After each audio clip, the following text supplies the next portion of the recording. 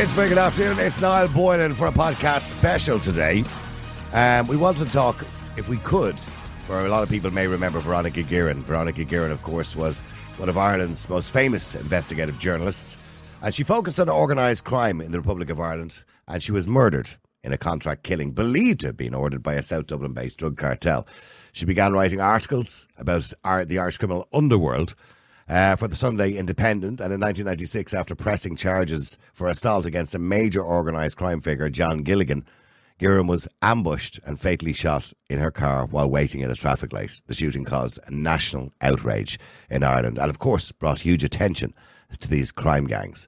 On the evening of the 25th of June 1996, Gilligan's drug gang members, Charles Bowden, Brian Mean, Kieran Kilcannon, Peter Mitchell and Paul Ward, met at the distribution premises on the Greenmount Industrial Estate. Bowden, the gang's distributor and ammunition quartermaster, supplied the three with Colt Python revolvers loaded with .357 Magnum semi-water cutter bullets. And on the 26th of June, as I said, 1996, while driving her red Opel Calibra, Guerin was stopped at a red traffic light on the Nace dual carriageway near Newlands Cross on the outskirts of Dublin, unaware she was being even followed at the time. And she was shot 6 times fatally by one of the 2 men sitting on a motorcycle.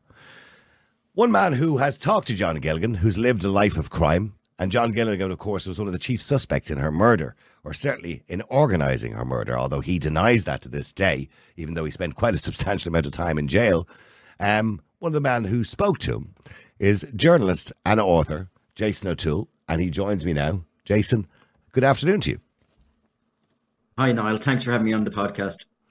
Jason, we've spoken many times. We'll come to John Gilligan in a minute, but you've done so many interviews throughout your career. You're a fabulous journalist. I've read many of your articles, particularly when you worked with the Hot Press and many of the newspapers around the country.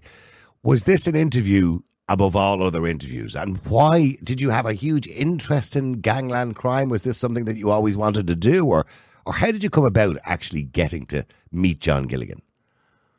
I suppose John Gilligan was in any journalist's list of top 10 or top 5. He's always going to be in that list of people that they want to interview because he's the most infamous criminal of the latter stages of the 20th century in Ireland because of the fact that he was, put up on trial for the murder of Veronica Guerin and actually found he was acquitted of the crime in the Special Criminal Court. And they said his solicitor must have been Houdini to get him off on that one.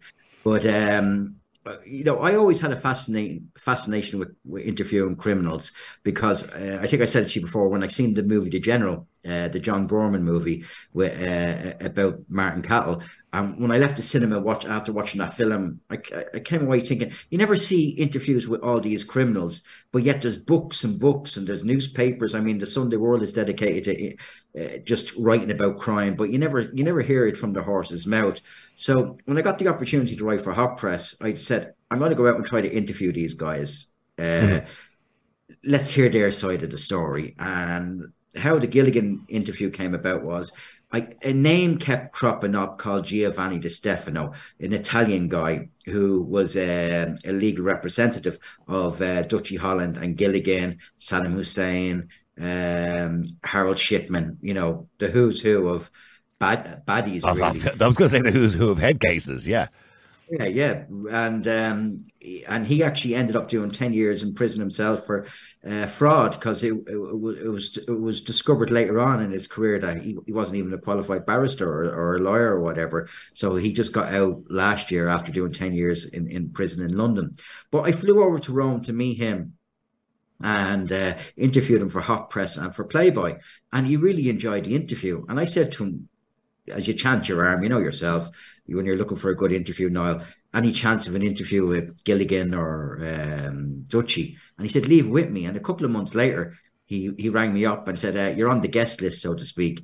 Gilligan will meet you in Portlaoise Prison.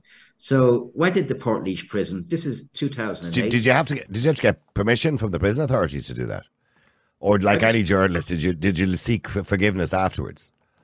Well, I just signed myself in as a guest, they didn't even ask. Yeah, I just went in, showed my passport.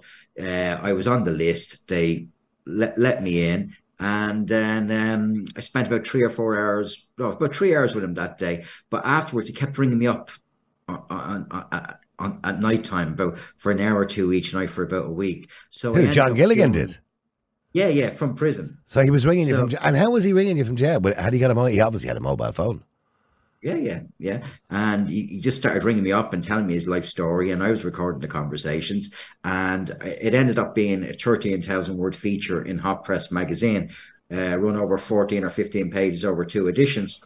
The Minister of Justice at the time, Dermot Ahern, launched an investigation into wanting to know how I got into the prison.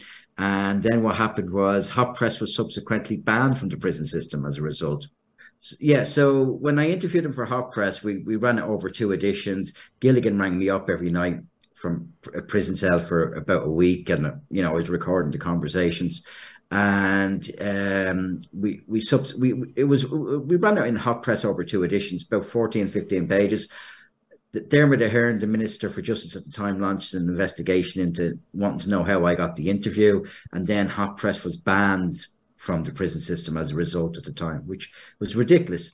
And but Gilligan himself, was he cheesed off with the interview, or was he okay with it? Because he would have got to see it, obviously.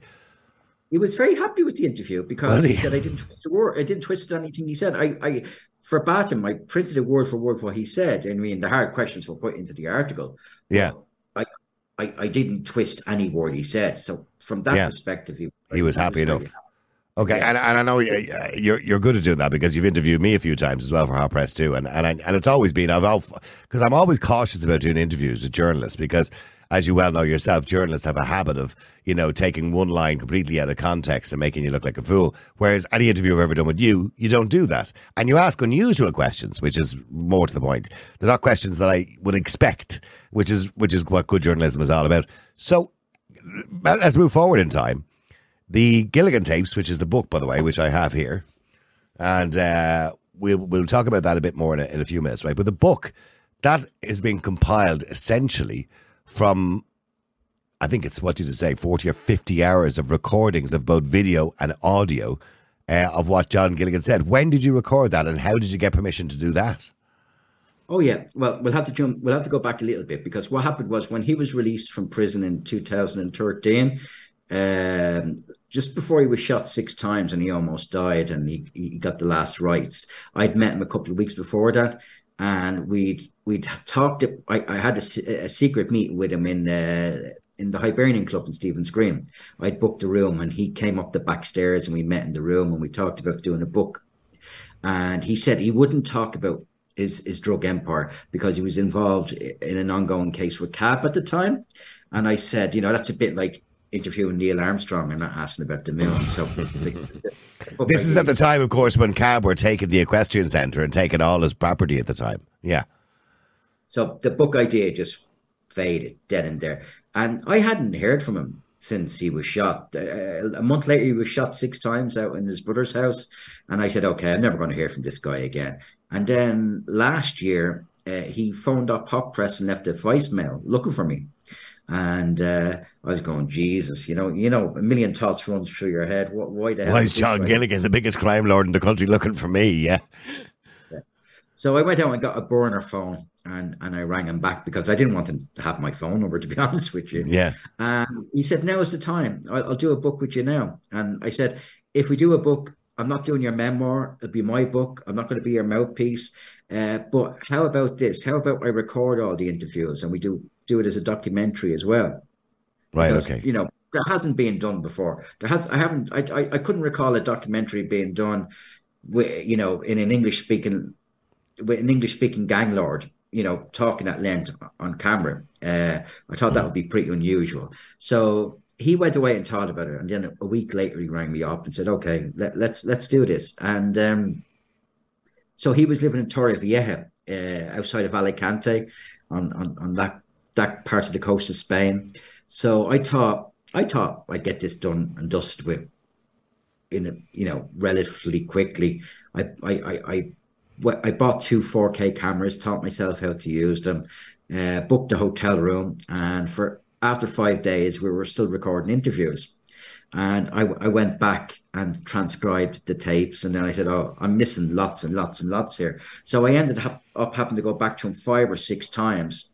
So I recorded 40 hours of video footage and over 20 more hours of audio footage, because you'd be calling them up and asking them questions, and you know, this doesn't make sense. Can you clarify this for me, etc., etc. So that's how it came about. But it took over a year altogether. I mean, what was he like? I mean, we've seen pictures of him in his younger days. Actually, the picture of the front cover of the book is probably one of the most famous pictures. I'll just throw that up on the screen there.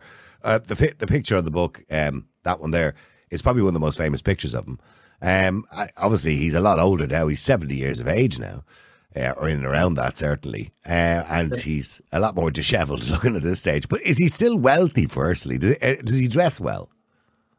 Well, look, everybody is convinced he's a multimillionaire still. And I probably was originally thinking along those lines too.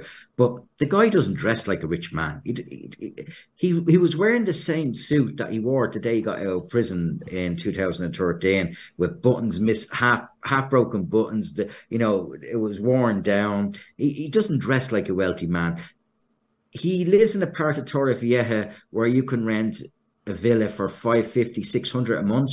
Right, what's a box room in Dublin at the moment? 1,000, I think. Yeah, probably.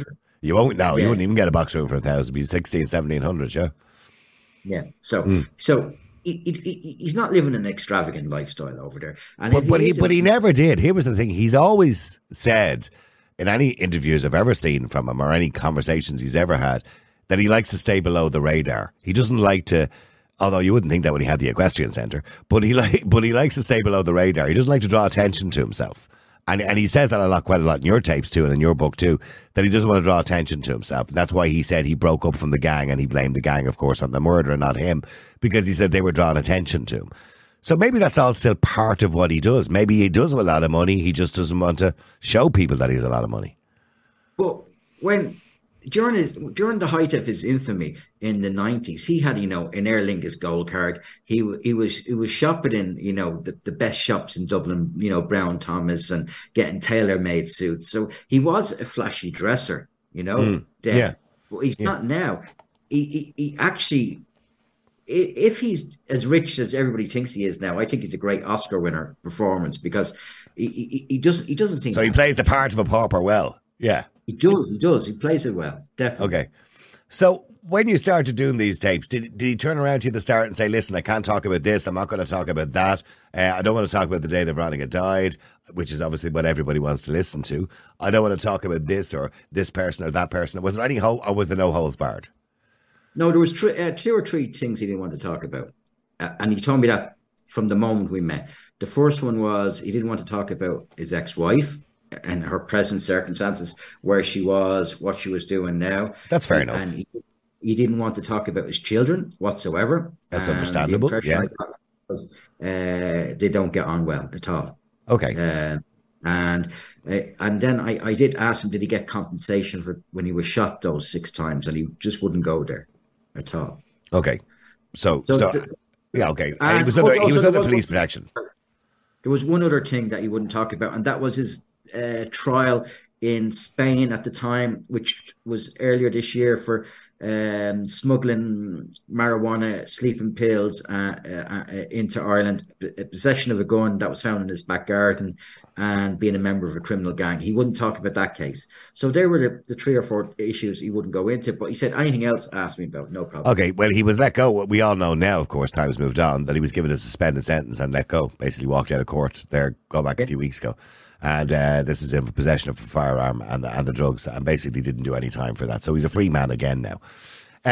Okay, so the questions you asked him, I suppose, was it in your mind to talk about his life, how he got into criminality? Because he talks about, his biggest heist was selling VHS recorders at one stage, making millions out of that.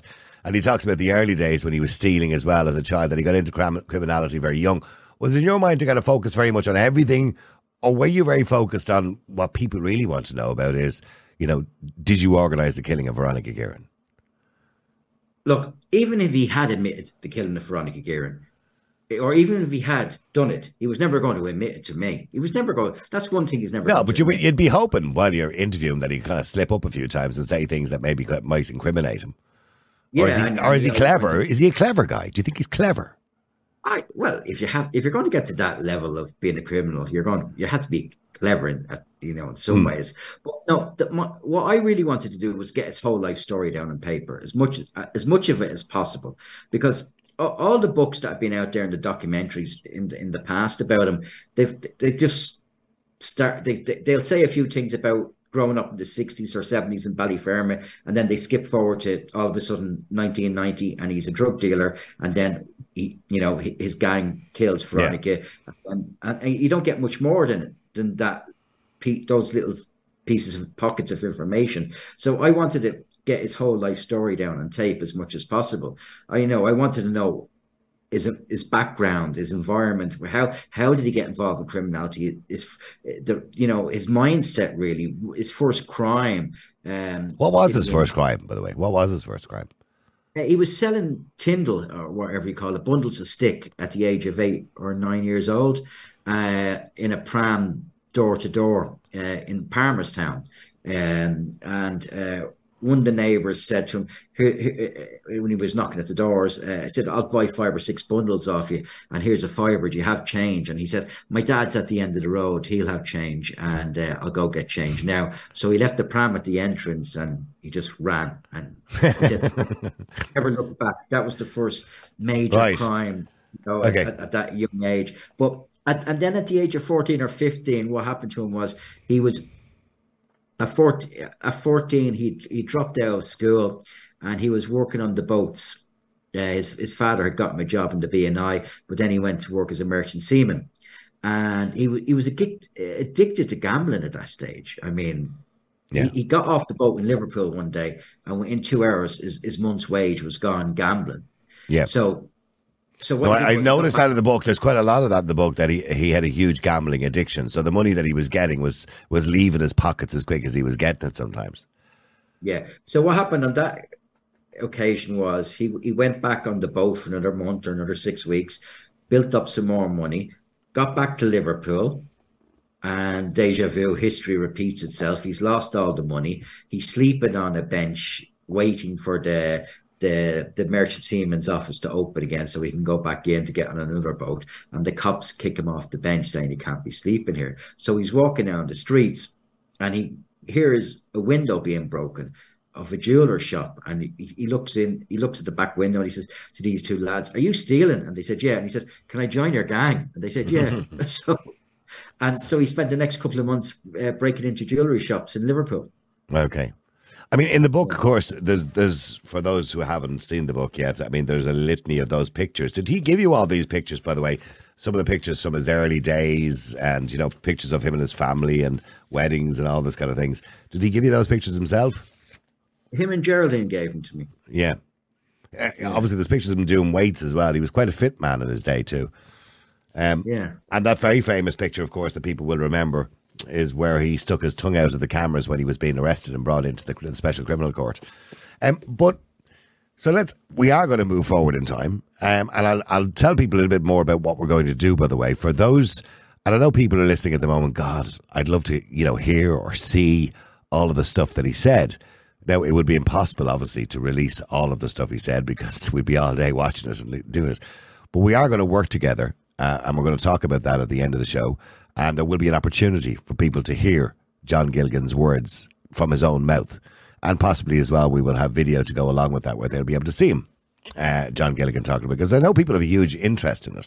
And I don't know what that interest is, Jason, and why people have an obsession, primarily females, by the way, surprisingly enough, have an obsession with crime and crime lords and crime bosses. What do you think that obsession is?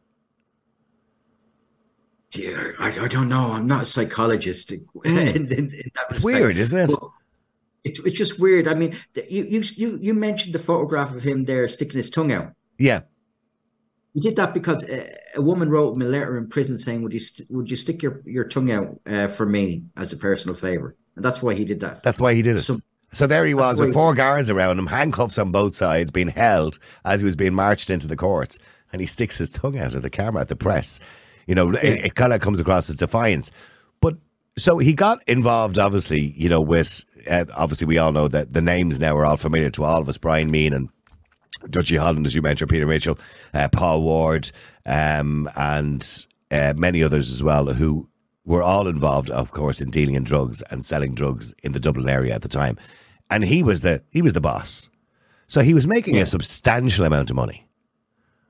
Yeah, he couldn't count how much money he was making. At one stage, he told me he gambled, I think it was 20 million punts during the early 80s period, which is a phenomenal amount of money. And he was saying that some of the gang members were meeting him on the ports in either Belgium or Holland, and each time they'd have between 350 and $500,000 cash in the bag to meet him, and that seemed to be happening every 4 to 5 weeks. At that time as well, he was good friends with John Traynor. John Traynor, of course, was also Notorious, and Veronica Guerin. Well, if we remember the movie, and the movie was accurate, seemed to have a relationship with John Traynor. She wanted an interview with John Gilligan because he was the boss, and she asked John Traynor to try and organise it. Now, we'll always remember that famous scene in the movie where she came to John Gilligan's door, where she assumed that she had an interview in the bag. And according to the movie, he punched her in the face and ripped her blouse. Now, I listened to, you sent me over some of the tapes and what have you, and I've listened back to them, and I've also read the book as well. He denies this completely, and he suggests this is all fabricated, that he did tell her to F off out of his house because she came in through the back door into his utility room, as he called it. And he said he pushed her out the door and closed the door and told her to F off, but he never ripped her blouse, never punched her in the face. So you're looking at him, you're sitting there, Jason, looking at him. Do you believe him?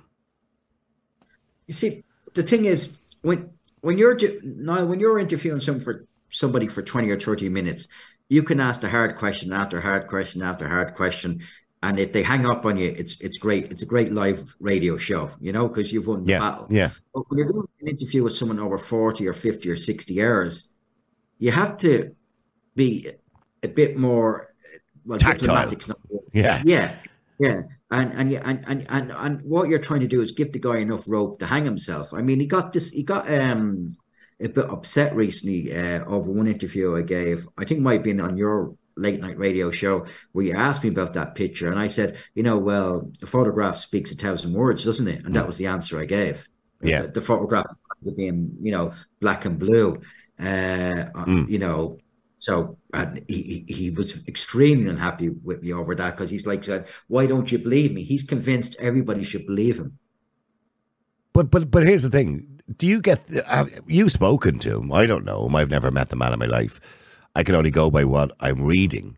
And I mean, you sat there with him, and if you're sitting with somebody for 40 or 50 hours, you kind of get a sense of whether they're honest, whether they're truthful, whether they're sincere, even if they're a bad person. And by his own admission, he was involved in criminality all his life. So there's no doubt, that he was guilty of all the things he admitted he was guilty of. So, he was involved in crime. So he's a bad person as far as society is concerned. But if somebody has gone straight, and I know on numerous occasions throughout his life, he tried to go straight, but obviously ventured back into crime again. The money is always a reason to want to get back into it, obviously. But after sitting with him there for 40 hours or whatever it was, or 80 hours of audio and 40 hours of video, did you get a sense that he genuinely was being sincere and honest with you? A lot of the time, yeah, I did, because there's stuff he didn't have to say. For example, after we talked about Veronica's, the alleged assault of Veronica, I said to him, for example, did you ever beat your ex-wife Geraldine? And he said, yeah. And I think you would have heard that tape last night. I sent that one across to you. He didn't have to admit to that at all. And I do believe when he starts to point fingers at the gang members who did carry out the assassination, who did it. Like, for example, I'm absolutely convinced that John Traynor masterminded the whole thing. It makes sense to me. And I suppose the movie insinuates that John Gilligan ordered it. That's what the movie insinuates. And that's, of course, what the police probably insinuated as well when they brought him to court the first time. But from his point of view, the gang members were bringing the heat on him, bringing attention to him, and he was distancing himself from them, and they went rogue. That's his argument, isn't it?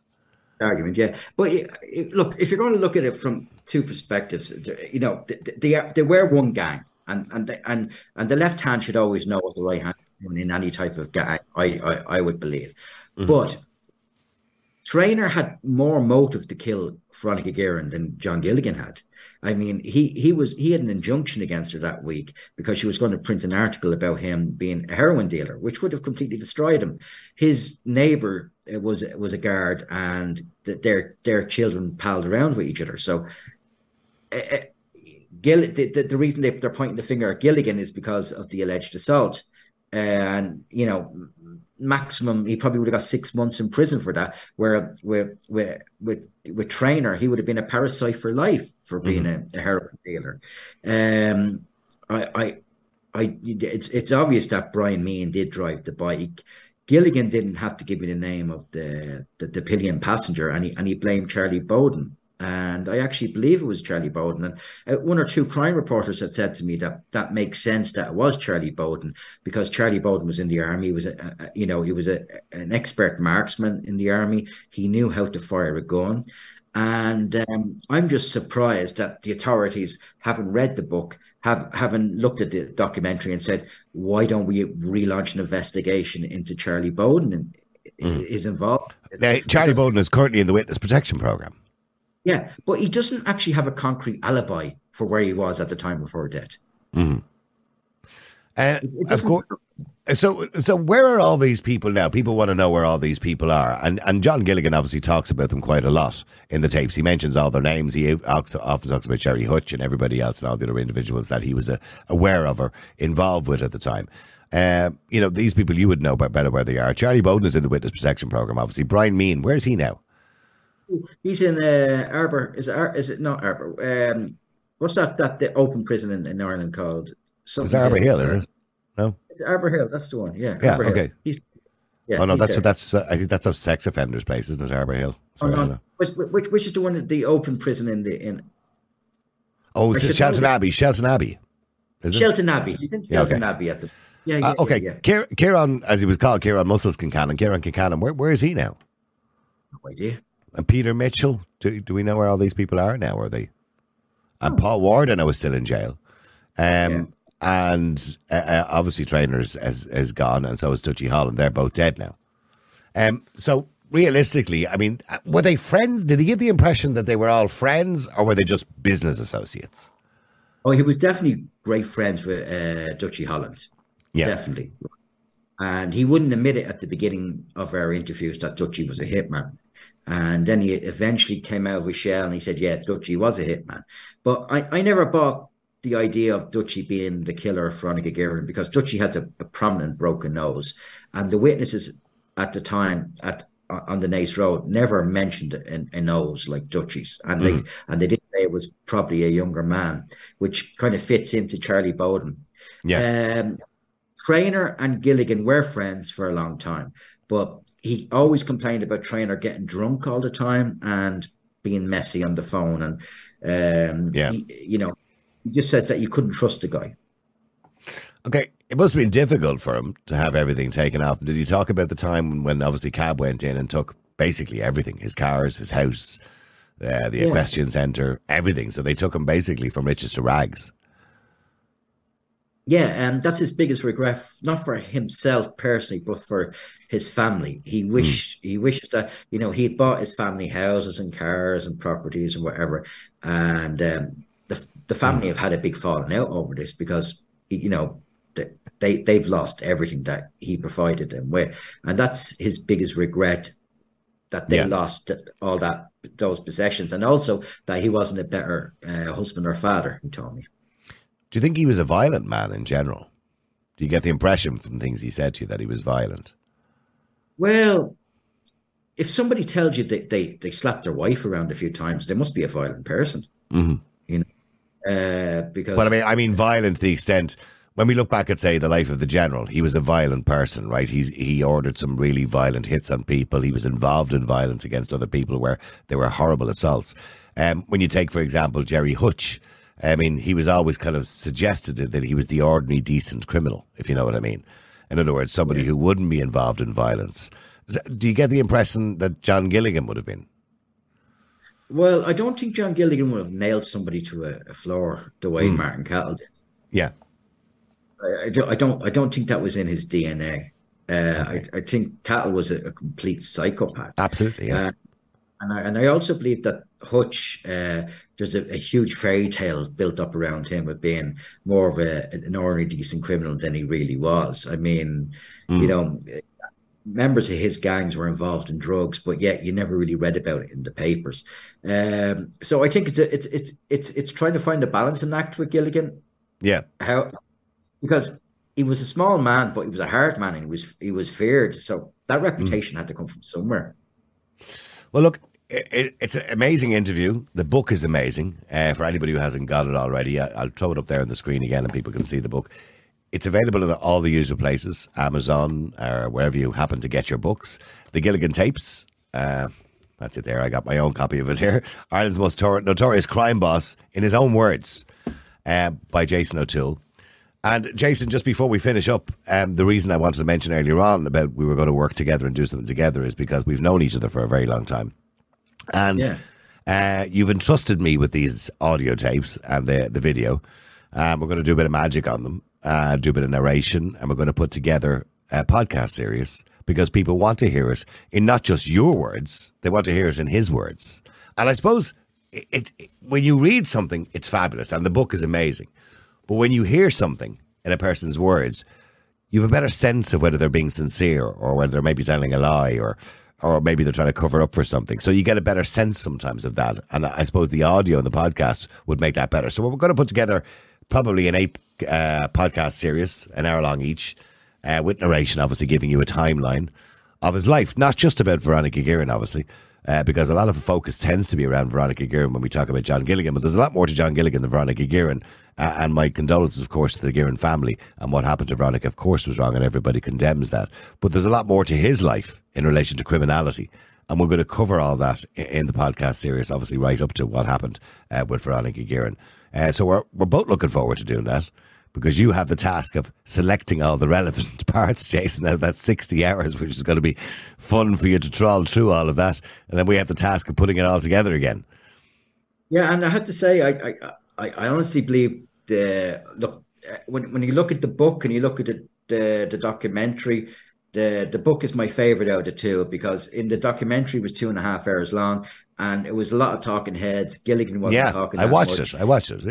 It was okay. It was good. But as you say, I don't think it gave you a sense of the trouble you went to interview John Gilligan. You know, and that's why the book is better, because at least you get the actual quotes in the book. You know, it is literally as it's named, in his own words. But I think the podcast will be better again, because you're actually getting to hear him. So the readers, the audience can make up their own mind. You know, the ring of truth always comes true when you listen to a person speak. So I think, you know, and you're going to be able to pick up on a lot more than the book did and the doc did. So I actually think if you have an 8 or 9 hour podcast on Gilligan, you're gonna you know, the A to Z of Gilligan. It's going to be much more fascinating. Well, what we'll do is we are putting together, as we speak, a trailer for the podcast, and that will be out in the next few days to give you a sense of what it's going to be like. And it will be coming very, very soon. It'll be an 8-part series. We haven't given it a title yet, but we will. But I think the Gilligan Tapes is probably the most apt title for it, because I think that's people. It does what it says on the tin. It's been wonderful talking to you again, Jason. We'll catch up with you very soon again, and we've a lot of work ahead of us. But I think people will enjoy it as much as they enjoyed this podcast today. Thank you very much indeed for joining us. Thanks for having me on the show now.